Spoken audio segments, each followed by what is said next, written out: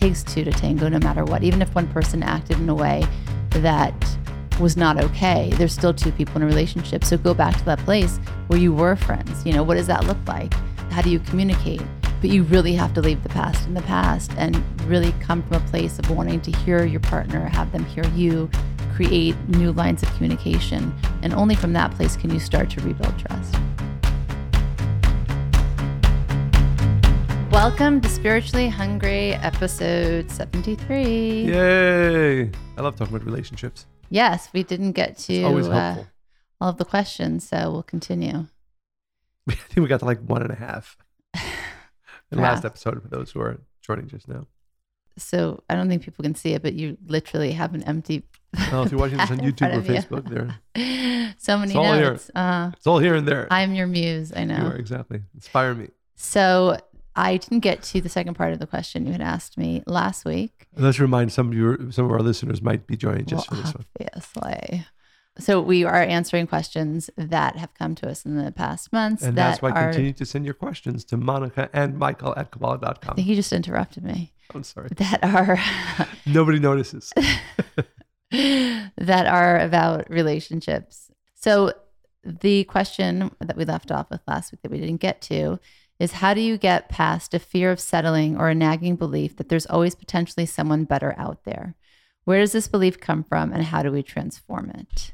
So I think that it's a mindset. I don't think that people just have a nagging feeling that there's somebody else out there in terms of relationships, but I think often people adopt the mindset that everything is better somewhere else, right? It's like the grass is greener, or if I lived in, a warmer climate or somewhere there wasn't stress, I wouldn't have any stress. And I think that really, there might be somebody else out there and you might have this intuitive feeling, but to even be able to get there perhaps is to start with, how do you view the entirety of your life and what is in your power to change in the here and now? Well, I would say that it's interesting. I unfortunately have had many experiences where, I'll give you 2 examples. This goes back quite a number of years. There was a person that I knew, and he was getting married probably a week from the time we had this conversation. And it's crazy. He says to me, "Are you sure there's nobody else?" Oh, gosh. Yes. That's one. Wait, I would love to hear your answer. I think I was so shocked. This is like 30 years ago. Huh. I must have said something like, Do you still know them? Yes. Are they still married? They're still married. I don't know if they're happily married. I don't know. We could talk about this offline. We will. A second is relatively recently, in the past 7 or so years.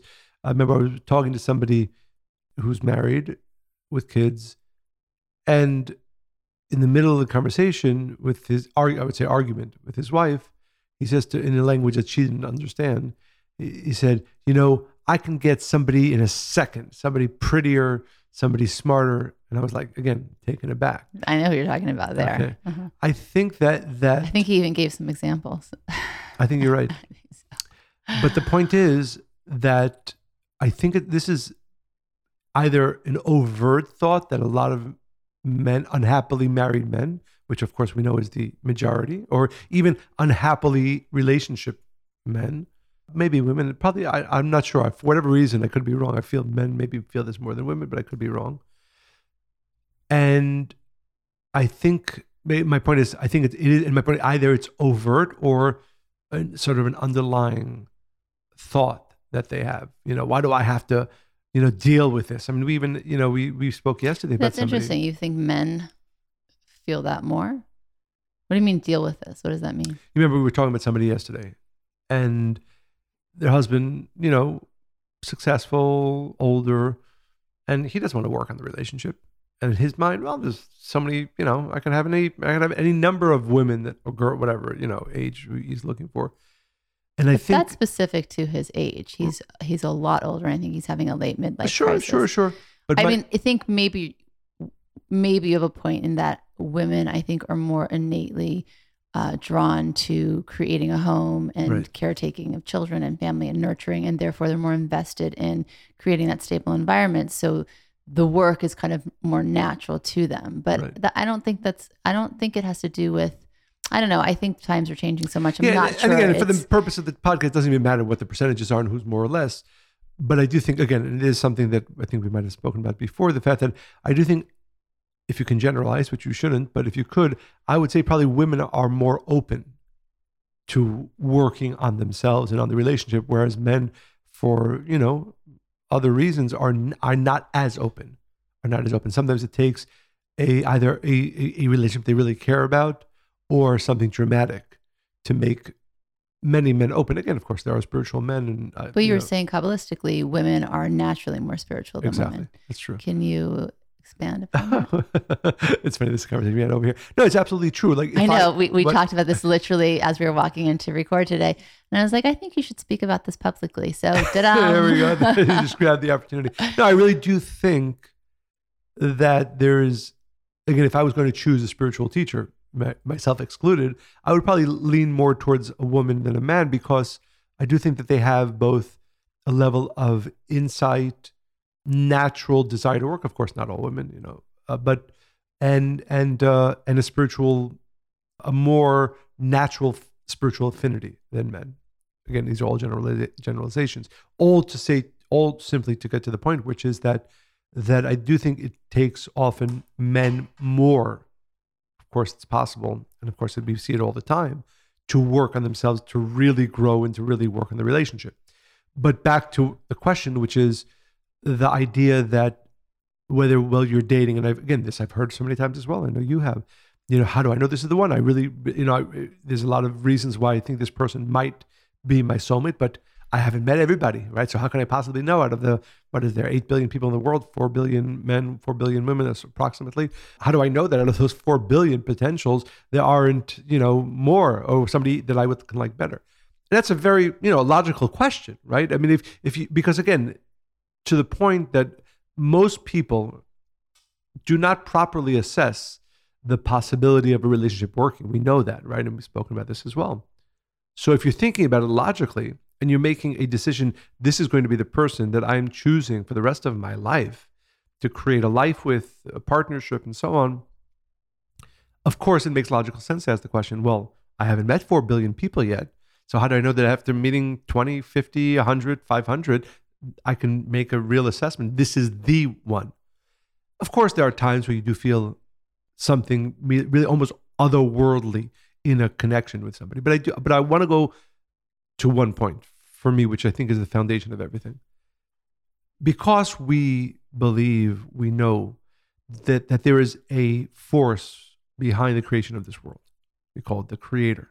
Some people call it God. But there is an intelligence, a force that is both behind the creation of this world and that directs our lives. That begins to narrow the possibilities, which means, why did I meet this person? And this is true about every person you meet, whether it's a romantic relationship or not. Well, there's a purpose to it. When you start thinking about your life with the understanding that everything has a purpose, every person you meet, whether it's a positive encounter or a negative encounter, everything that happens to you in your day, from the greatest thing to the most minute detail, is purposeful. That begins to shift your perspective. And again, I think it's important for our listeners to really ask themselves, which group are they in? Are they in the everything can be coincidental? Well, then, I'd be worried to make this type of decision, because if everything's coincidental, it just happens to be that these are the 20 dates that I went on, and this is the one that I'm feeling the most towards. But it could have been, any number of billions of other possibilities. But I know most of the people listening to this podcast, and I'm sure most people in the world, I truly believe, have that intuitive understanding that there is a force behind this world, which basically means that there's a purpose to everything. So yeah, I mean, I would say that instead of wishing or dreaming about finding somebody else, or is there somebody else, why don't you look at the state of your current relationship, if you're in one, and see, really assess it. Can it be better, or is it something that really has never made you happy? And if you're single, right, instead of worrying and fretting about, oh my God, there's so many options in the world, is this the right one? It's really to get tapped into what you were saying before, to really get to know yourself deeply and to have a connection with the Creator, so that you have that guidance and that internal compass that gives you the clarity to really choose the best person for yourself. Right. And just to complete that thought, which I think, again, as I said, is important as we think about relationships and every day of our lives. If you're really constantly living with the thought, nothing is coincidental, everything that happens in my life has a purpose. So the fact that I met this person, and more importantly, the fact that I'm actually feeling something, that is not a coincidence. There's a purpose to it. So, of course, like you said, if it's a stark difference where a person can say, I never really felt very much with this person, whether I'm married or just further along on the dating process, then, bail. or if you're married, ask deeper questions. But I think for many people, that's not the question. The question is, I am feeling something and it does feel special. But again, 4 billion people out there. How do I know? I think in that case, you say, well, one second. There is a force that's directing, a very important and powerful force directing me to have met this person. And that feeling that I am feeling towards them is not just my own emotions. It's probably something beyond that as well. And then you can work towards really coming to a conclusion. But I think that framework is the better one to help you get to the right choice. But yeah, my point is also, though, I think that, and Hollywood is to blame, really. We are raised looking at these fairy tale love stories of what is perfection, right? The romance, the attraction, the excitement, and that's how it's supposed to be for the entirety of the marriage, which obviously is not realistic. So I think people sometimes look at the state of their current relationship, even if they love the person. If you're so busy comparing it to something that you see as perfect, you're going to find flaws in where you're at. So I think it's really, again, about looking at where you are in your relationship and how can you make it that kind of relationship that you envision, right? Instead of saying, okay, well, this isn't here, so it must be somewhere out there. Right. And I do think that thought, which is, and again, we've heard this very often. By the way, sometimes it's true. My life can be so much simpler. We're fighting all the time. This isn't working. And that can lead to one of two conclusions. One, that we're not meant for each other, or we are meant for each other, and anything that's important takes work, and we better start working on it. And if you don't know which is the right decision, start working on it, and keep really asking for direction. Really asking for direction. What should be the conclusion of this? Where should this be leading me towards? Well, this conversation I was having with the woman yesterday, mentioning, and to your point about who does more in terms of putting work into the relationship, I think for most men, of course, I don't want to generalize, they hear, work as like hard work. It's going to be painful and arduous. And I don't want to put all this time in the relationship when I'm stressed about business and I'm working so hard to keep the family afloat or whatever. This is the kinds of things I hear very often, where I think a woman usually understands that the work is just effort, it's constant and continual. So I think that just for everybody out there to really think about that, investing in the relationship doesn't mean it's going to be hard and painful work, but it will be constant effort. Right. And I would add two things to that. First, that work is necessary for you, and we've said this before, whether this is a relationship that will last or not. Because if there's no coincidence, why am I in a relationship that is challenging me? Only one reason: I need that challenge. Regardless of whether this person is the right partner for me, I need that challenge. I need to grow from it. I need to change from it. And only if I'm willing to go through that process will I actually be able to gain clarity about whether this is somebody I should stay with or somebody I should leave. Number one. And number two, nothing important ever gets accomplished without work. I know, that's a scary word you're saying for many people, and I agree. But, does anybody ever think if they're building a business that it's going to happen without a significant investment of time and effort? So I would say time and effort. I would change the word work because it has a different kind of connotation for people. Sure. But to the point that nobody ever thinks they're going to build something without investing that time and effort. So you want to have the perfect relation. The perfect is not the right word. You want to have the right relationship. A successful, thriving relationship. You have to invest the effort. Again, invest the effort where you are now, because you're not there coincidentally, so that you'll have clarity about whether this is one you should leave or stay with. And more importantly, you will grow in the ways that you need to, if this is not the right one, to be ready for the next one. How many times have you counseled a couple where it was clear to you that there's a lot of work to be done on both sides. And one of the partners, sometimes, I know in 2 instances I can remember, the wife or the woman says, no, I've had enough.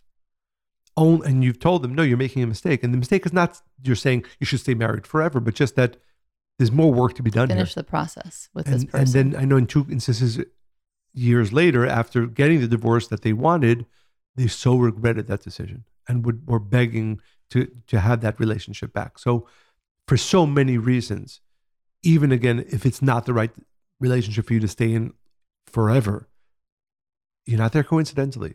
The work that needs to be done, you need to do it. You need to do it. You need to change from it, whether because this is going to become a thriving relationship or because this will change you in the ways that will prepare you for your soulmate relationship. So I really like this next question. How do you overcome the belief that if your partner saw the full you, if they knew every innermost thought, everything you deem negative in yourself, past or present, they would leave you? It is said a woman's heart is full of secrets. And I'm sure a man's heart is also full of secrets.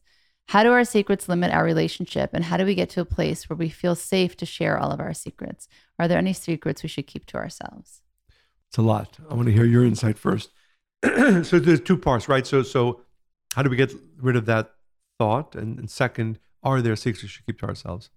Well, I think if you're having the thought that your partner won't accept you if they see all of you, right, which is what vulnerability is really about, then I think on some level you haven't accepted yourself, your past choices, or how you feel about yourself currently.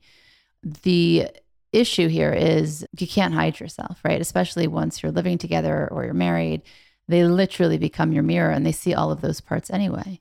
So at that point, it becomes dangerous because you might have acted a certain way and that's who they fell in love with. And now suddenly you're showing all these other aspects of you and it might come as a surprise. So there's no upside in hiding yourself and also fearing that they won't love you, because I think that if you think about this logically, you'd want to find a partner that sees you, all of your flaws, all of you, and really loves you. Because if not, you're always going to feel like you've tricked the person in some way, and you're going to be hiding things, and you're going to be keeping secrets, and you're going to be creating more secrets. And before you know it, you can't even keep track of what is truth and what is a lie. As you say, I won't challenge you. Challenge me away. I think that the first question has to be, what type of relationship do you have? And I think we can safely assume... you have to rewind that, though. I mean, this is also, how did you start the relationship? No, right? But my point is, current state of the relationship, I think it's safe to assume that many relationships are not in that open, complete transparency state. I would say most, I know many of the, I'm trying to think of any of the relationships that I know about, whether there's complete transparency. I think it's a matter of degrees, but I think that there are many relationships that are really on the other extreme. But my point is because it started that way. I think because people are often scared to reveal themselves completely. Because? No, just because they think that there's something wrong. If I told them, I mean, how many times have we had relationships where one partner, told the other partner about their previous partners? Yes, but that was, and I can tell you about that case. That was 7 years after they were married. And I am telling you, right, in that honeymoon phase, when the person is falling in love with you or not, usually one is so afraid of losing that one that they found that they will hide a lot of things from them. And then eventually it comes out. And then what happens? They feel duped. They feel like they were lied and tricked. And why, right? Why didn't you trust me? Why don't you? Because that person never accepted themselves in the first place. I actually stand completely behind what I said a few minutes ago, because honestly, why did it bother that person so much? Because he was very surprised, and it was 7 years into their marriage, and it was something that she had hidden or diverted from answering for years. So then when he found out, he had a different opinion of her, which was not right, A. And B, she obviously didn't feel comfortable with all of her choices. But there are certainly many relationships that can handle, in the state that they are currently in, a complete revelation of everything about the individual. It's not just about partners from the past. It's just about their vulnerabilities. So this is my question to you. I'm not saying it's... I agree with you. But exactly. if in that scenario, right, in the dating phase, when they're very serious and they say, okay, I know I'm going to be with this person, or I hope to be with this person for the rest of my life, they decide to divulge that information, then. But the point is this, let's talk about our relationship. We were married for a number of years and we didn't lie to each other in any way, but we certainly weren't in a state where we were revealing the innermost feelings and emotions, the most vulnerable things about each other, right? Yes, but the question is, and this is the key here, is if they knew every innermost thought, okay, I understand that part, you need to earn that. Everything you deem negative in yourself, past or present, they would leave you. Think about our relationship. Did we, and again, it wasn't that we were trying to hide anything from each other. We were not as vulnerable and therefore as open about every single thing that we. It's something you have to work towards. Exactly. That's my point. My point is, I think it's a mistake for a relationship that's not ready for it, for one of the partners or both of them to just spill everything out because they're not ready for it. They're not ready for it. And as a matter of fact, how many times have we seen relationships where somebody revealed so much that the other partner was like overwhelmed by it? I think we have to honestly assess, and this is the individual in the relationships, where are we at? How many times have we seen somebody reveal something about themselves, and because their relationship wasn't as strong as it should be, can be, the other person actually used that information to harm and hurt their partner? True, but the problem I have with what you're saying is it doesn't, this has to happen in a relationship. One second, in order for it to be successful. And in our relationship, we wouldn't have gotten to that stage unless, we had, when Josh was born, that kind of changed everything in our perception of relationships and parenting in life, right? It kind of forced us, honestly, it kind of forced us into it, right? Exactly. And I don't think that people have to have that external thing kind of situation happen for them to do that. But I think that when, and I really stand behind this, when people are dating, to really have that conversation of so when do you start to be vulnerable? No. Of course all I'm saying is that, and I think you will agree with this. I might. Many relationships are not in a state where it would be the right thing for both partners just to put everything on the table. I'm not saying that. You agree. My point is you agree. Put one thing on the table and start at the very beginning of the relationship. We're agreeing, not disagreeing. Maybe. I just think that what I'm saying, this is really necessary to happen in the earliest stages of the relationship, even before marriage. Of course, you want to start this process as soon as you can. My point is it's a process. It might take 5 years. That's all you had to say. That, Monica, you're right, but it's a process. Now we're shaking hands. But I think it's really important, again, because I do think. Because most people, I'm telling you, they guard it with their lives, okay? And then it's too late. We've already been married a year. We've been married 5 years, married 7 years. I can't do it now. And so what happens is you become less and less vulnerable. Let me ask you a hold question. More and more in. That relationship that that you speaking about, where in 7 years into the marriage, one of the partners finally tells the other partner a number of partners that they had before. Had they told that on the first day of their dating? Did I say the first day? No, the first year of their marriage. Was their marriage in the state where it could handle that? Probably not. All I'm saying is I'm saying two things, which I think we're basically in agreement of. Absolutely, opening ourselves up and being vulnerable is something that should start from day one and continue as a process. I do think that it can be detrimental to a relationship if you open too much too soon and you don't do it in a proper process. I think that relationship was fragile from day one. Of course it was. No, so I'm saying if you take two other people who were more stable and more open and maybe less ego, and they started to share bits and pieces early on, that would not have been such a shocker 7 years in. Exactly. So I think we're saying the same thing. And again, almost bits and in a process. I think, again, because I want to be very careful here, because again, I strongly believe that, and I know I can think of a number of relationships that we know about. If they sat down one night and they said, listen, I want to tell you these 30 things about me, the next day they're seeing the divorce lawyers. I mean, of course you have to choose well, right? For your partner, for your friends.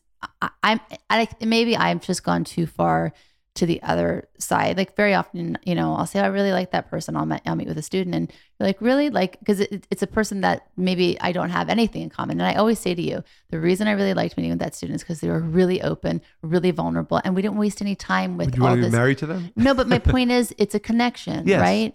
And even with friendships, the only friends that I really have around me are the ones that dynamic exists. I'm not interested in wasting time and feeling like I was lied to later and spending years trying to unpack and peel away to really get to know the core of somebody. Doesn't interest me at all. So I think maybe I am way far on the other spectrum at this point in my life. But I'm saying now, being on this side, it's the only way to live, really. Of course. It's a freedom that you will never know otherwise. And so I just don't want you to discourage our listeners from understanding that this is a really important thing to do early on. Of course, you start small. And if the person responds well, then you offer more and more. If the person doesn't, then they're not worthy of knowing that. I agree with that. But I think that the way you're kind of explaining it is that it's not a real importance in relationship. No, a not real at all. Necessity. And it's the one thing that creates true closeness. If I came across as that, I apologize. You did a little. Yeah. But my point is, so again, as I said, I think we're saying the same thing. I would add that it's also a process that continues forever, right? I mean, we can talk about things that we shared with each other, emotions that we were feeling just last week that we didn't know the week before. Sure. So it's necessary. It needs to be well thought out, and it's a process that continues forever. Okay, and then what about the second part of the question? What was the second part? That women and men's hearts are full of secrets. How do our secrets limit our relationships, and how do we get to a place where we feel safe to share all of our secrets? Are there any secrets we should keep to ourselves? So I think we've answered everything except that last question. Are there any secrets we should keep to ourselves? That's a fraught question. I want to hear what your opinion. We've had this conversation every once in a while. I don't like the word secrets. I think that the most important relationship a person will ever have in their lives is with the creator, but with themselves. It's the longest one they'll ever have. And it's right. So I think that it's okay that there's certain things that you enjoy just for you, or that is something you only experience. But I do feel like if you're in a healthy relationship, you wouldn't really want that to be a secret. You want to share it with your partner because you're so intertwined with them and you love them so much, but it can still be yours. But I think you'd be inclined to share it. You know, I'm slightly ambivalent about this one, and maybe I'll explain it a little bit. That there are, I think I know where you're going to go. Well, there are secrets that are nothing to do with the other partner, right? You know, a person can say when they grew up, their father abused them. Let's say, right? That's a secret that should have no bearing on their partner, right? So those secrets, I think you want to strive to get to a place where you can share every bit of your life, even the painful parts, with your partner. That's a real partnership where you get to a place where I think it's slightly ambivalent. Let's assume you had, it's funny. I was watching a TV show where this Bob Newhart. Yeah, exactly.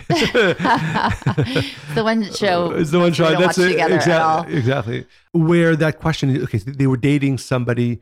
After they proposed, they still had not broken up with their first girlfriend, right? And then, of course, they never cheated with them, but they only broke up like a week before the wedding, right? How much pain will it cause their partner? Will it or won't it? It might. Why share something? They only broke up the week before the wedding with the first girlfriend? Yeah, it's a TV show, right? I mean, by the way, I'm sure this happens all the time. Yeah, and I think that's problematic. Of course, it's problematic. The question is whether it is or is not problematic, whether it was not the right choice. The question is, if the revelation of that information will hurt the partner, when in reality, right now where their relationship is, it does not affect the relationship. I'm slightly ambivalent. I don't have a strong opinion one way or the other. Okay, let me ask you another question. Sure. Let's say that a husband or a wife cheated. So this is a whole big conversation. I know, it's just interesting. I want to hear your opinion. Yeah. I don't have a strong opinion. I'm not finished with the question. Yeah. And it went on for, let's say, 2 years. And their own marriage, right, was going through a really rough patch. Now it's better. They realize that it was a mistake and that they'll never do it again. And let's say that's true, because, I don't want to go into that. Yeah. People cheat for all kinds of different reasons. Do you think that that's a secret the person should keep? That's a tough question that I don't feel I can give strong advice one way or the other, because we know many, you say fortunately, unfortunately, people are people who've cheated and shared, people who cheated and didn't share, people who cheated and continued to cheat.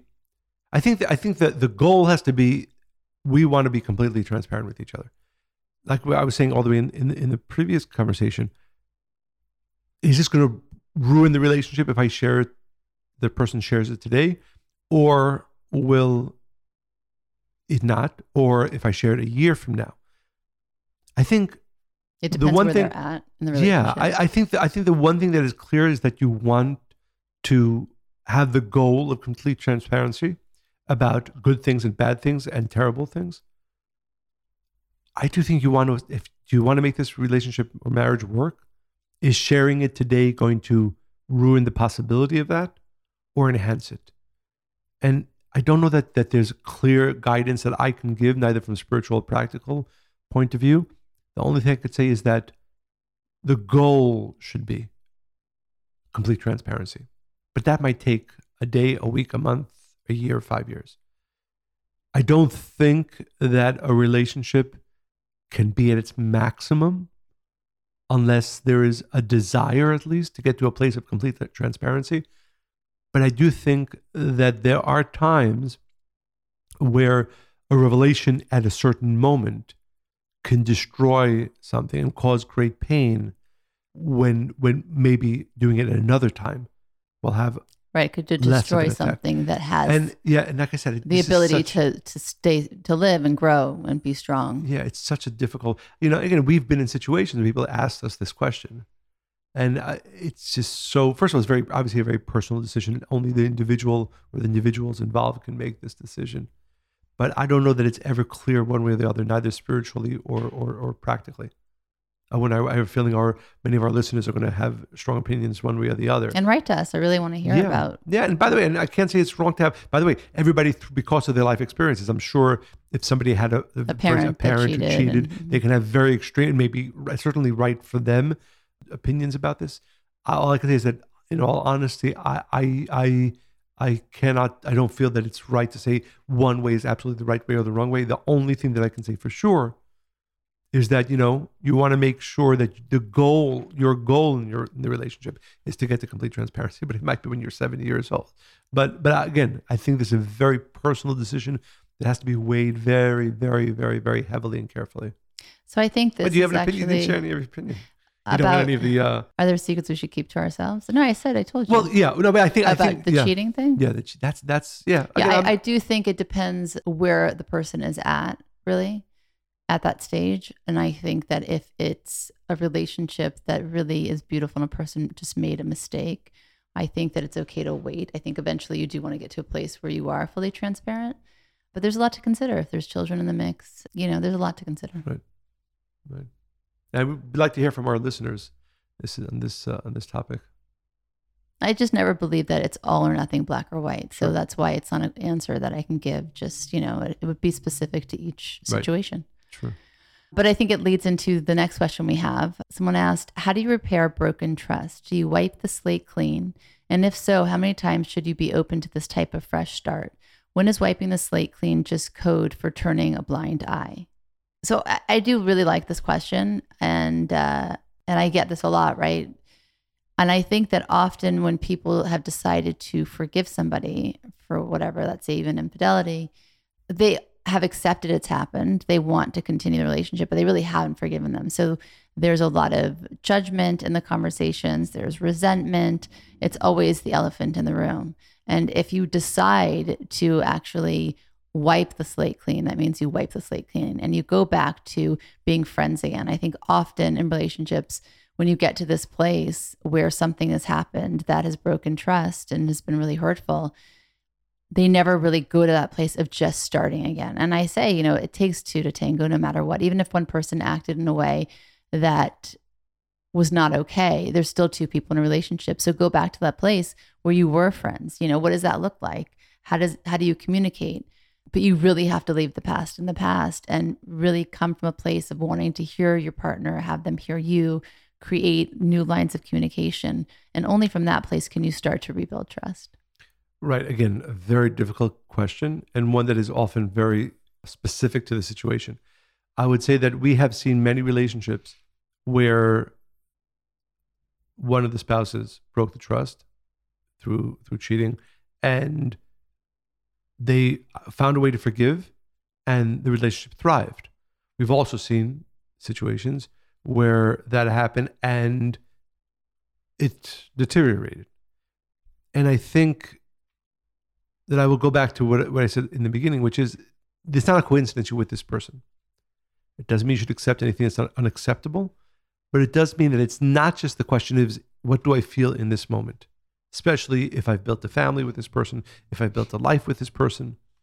And in all honesty, I don't think that I would ever have the wherewithal to, chas v'shalom, listen, be able to continue onward, if anything like that, experiencing anything like that. But I do know that there are people who certainly are not coincidentally in that situation. And I think that's the spiritual view. It's not a coincidence I'm in this situation. Of course, what they did is wrong, but why am I in this process? And the reason why I'm in this process is certainly to grow and to change and maybe to forgive. So I think when you start off with that view, not a coincidence, it's not just, I'm not just the victim here. There's a purpose for me to be in this relationship and in this process. And it might be that at the end I say the purpose is for me to learn, experience that pain and say this is not going to work. Or it's possible that I'm in this relationship to say, okay, I'm going through this pain. We're both going to grow from this and it can work. Yeah. And I think that you really have to, again, leave it in the past and not, thinking about it over and over again, having it play out over and over again, or being jealous, imagining there's another person. It really requires you looking way into your future and asking yourself, what do you want it to look like? Right. What do you want your life to be like? Because there's no point in continuing in a relationship when you really can't fully be there and trust completely. And it might take time. And heal. It will take time. There needs to be a process of reparation for sure. And I would say, we certainly have seen couples going through this process and winding up over time with a lot of work, a thriving and happy couple. So we have time for one more question. Yay! Jealousy is one of those topics people are afraid to touch. People are afraid to admit when they're jealous because there's shame attached to jealousy. So for the people who seem to experience chronic jealousy in relationships, no matter how much love or trust their partner gives them, the jealousy is still there. Why and what is the root of it? So it's interesting. There's actually a section in the Zohar that always perplexed me when I read it, because I think by nature I'm not a jealous person. Correct me if I'm wrong. I don't think you are. I'm trying to think about it for a second. But the Zohar says that there cannot be love without a little bit of jealousy. And I think what that basically means... By the way, do you think that jealousy is connected to how much a person trusts the other? Obviously, there's elements to that. Right, I think there are people who will naturally be more jealous than others. And that can come from insecurity, can come from many, many, many different reasons. So nature is a big element here. But it can also be, from indications of lack of trust, or at least indications that awaken a lack of trust. But so the Zohar says that, right? So what does that mean, that if there's no jealousy, there's no love? Obviously, unfortunately, we've also seen relations where people almost don't even care. And if you appreciate something and you know that it is something that you desperately need, then of course you're jealous, not in the sense that you're going to, yell if they talk to somebody, but you're very protective. So for me, jealousy is just a higher level of protectiveness around a gift that you believe is both right for you and necessary, desperately necessary for you. Not always. Therefore, sometimes people are jealous because they're just deeply insecure. Of course. But I'm talking about what I believe the Zohar is the deeper to. level, and the I guess jealousy level would be a deep desire. Right, but there's that phrase people use, right, to jealously protect something, right? And I think that is important, and it goes to everything we've spoken about in this podcast and in previous podcasts where we spoke about relationships. If you look at your relationship as okay, take it or leave it, or it's a nice thing to have, or I'm so happy I have it, rather than I desperately need this, right? If you desperately need it, then you jealously protect it. What does that mean? That means you don't allow cracks to form. It means that you do invest the effort and time to correct and to grow and to make sure that it continues to thrive. So I think that element of jealousy, and by the way, it might also include saying, I'm uncomfortable that you're whatever, doing this or that, even if, not any negative intentions, but this is so important to me. I so desperately need this relationship, not only to be, but to grow and to thrive. I think all of that is within the realm of positive jealousy. Of course, we have seen, and of course there can be in the world, a tremendous amount of negative jealousy. So what I would say is, and not just in relationships, but really coveting what other people have. Of course. But even in some ways trying to overly protect what we have. But I think, again, just to the point, that I think that being protectively jealous is an effect, or should be an effect, a manifestation of our appreciation for our relationship, our understanding of the desperate need that we have for this relationship, again, not only to exist, but to thrive in all those ways. And if it's coming from that place, I think it actually is very positive. And the way to know is it pushing me to share more, to invest more, to be very protective of this relationship and making sure that it's growing? Not just like, not just, I have it, but what am I doing to make it grow? Not like it's a possession or that you own it, but how you it's nurture it. It's a gift that I need to nurture. Right. Exactly. So let me just touch on the negative for a second. Sure. This is from my book, Rethink Love. Again, if you have not yet bought Rethink Love, stop, or bought it for all of your friends and family, especially during the season, pause the podcast, go to Amazon.com and order your 10 copies for your friends and family of Rethink Love by Monica Berg. It's interesting. I'll share if you don't mind. I have here, I'm interrupting you, but I think it's worthwhile. Somebody who's getting married soon texted me, he said, can you recommend any spiritual books about relationships? I said that in truth, and I really, unfortunately, I ask all of our listeners if you do know of amazing books. Certainly the best one that I know is Rethink Love. So I'm not just promoting it because I love you and you're my wife, but I do think that it is the most powerful relationship book for people pre-relationships, in relationships, and certainly in relationships that are experiencing difficulties, let's say. Thanks. Sorry for interrupting. So, okay, this is what I had written. I work out with a woman who is a self-described jealous person. After being single for a while, she entered into a relationship. She was often enraged with her boyfriend because she was convinced he was going to leave her. Although he wasn't flirting with other women and showed no desire to end the relationship, the only thing that could drive them apart, he told her, was her jealousy. So I gave her an exercise. And I want all of our listeners to pause and think, are there areas in your life or people that you feel jealousy towards? The first step was to bring awareness to the emotion. Every time she felt jealous, I asked her to observe the emotion instead of reacting to it to get to the root of the cause. Eventually, she realized that her jealousy developed because she believed she wasn't good enough for him. Now she had figured that out, she realized she could direct her focus towards herself and away from her boyfriend. When painful emotions arise like anger and jealousy, we have the option to keep them to ourselves or to communicate what we're feeling. With our partners, the latter approach can be very effective. Reacting looks like this. I know you're flirting with other women, so you might as well just leave me now. Get out. People do that. I'm sure they do. Communicating looks like this. At this moment, I'm feeling jealous because when you say, do, behave in this way, it makes me feel insecure. Communicating through emotion supports connection. Reacting drives disconnection. I asked my friend to make a list of the things she does to make her feel good about herself. Then I asked her to identify what emotions lie behind those things. She came up with words like empowered, creative, and strong. Behind her good feelings lie qualities that are a fundamental part of who she is. Those qualities are not going to change, although sometimes she may lose sight of them. I asked her to think about this list whenever her self-esteem felt a little shaky. Observing our emotions closely is imperative if we're going to understand how they affect our lives and those people we love. Beautiful. There's literally nothing that I can add to that. Wow. Yeah. Shocker. So I think it's not a coincidence. These past two episodes of the podcast have been about relationships because it's probably the most important amongst the more important areas of our lives that we should focus on. So I do recommend, by the way, for our listeners, certainly if you're in a relationship, listen to this podcast with your partner and maybe talk even between the two of you about the issues that we spoke here. Because the one thing that is always true about relationships is that you need to be talking about them. You need to be investing in them because we'll talk about our relationship as it is today and very happy with where it is. We know that where it needs to be tomorrow, where it can be tomorrow, is something even more powerful, something even more fulfilling. And you have to be driving and striving for that all the time.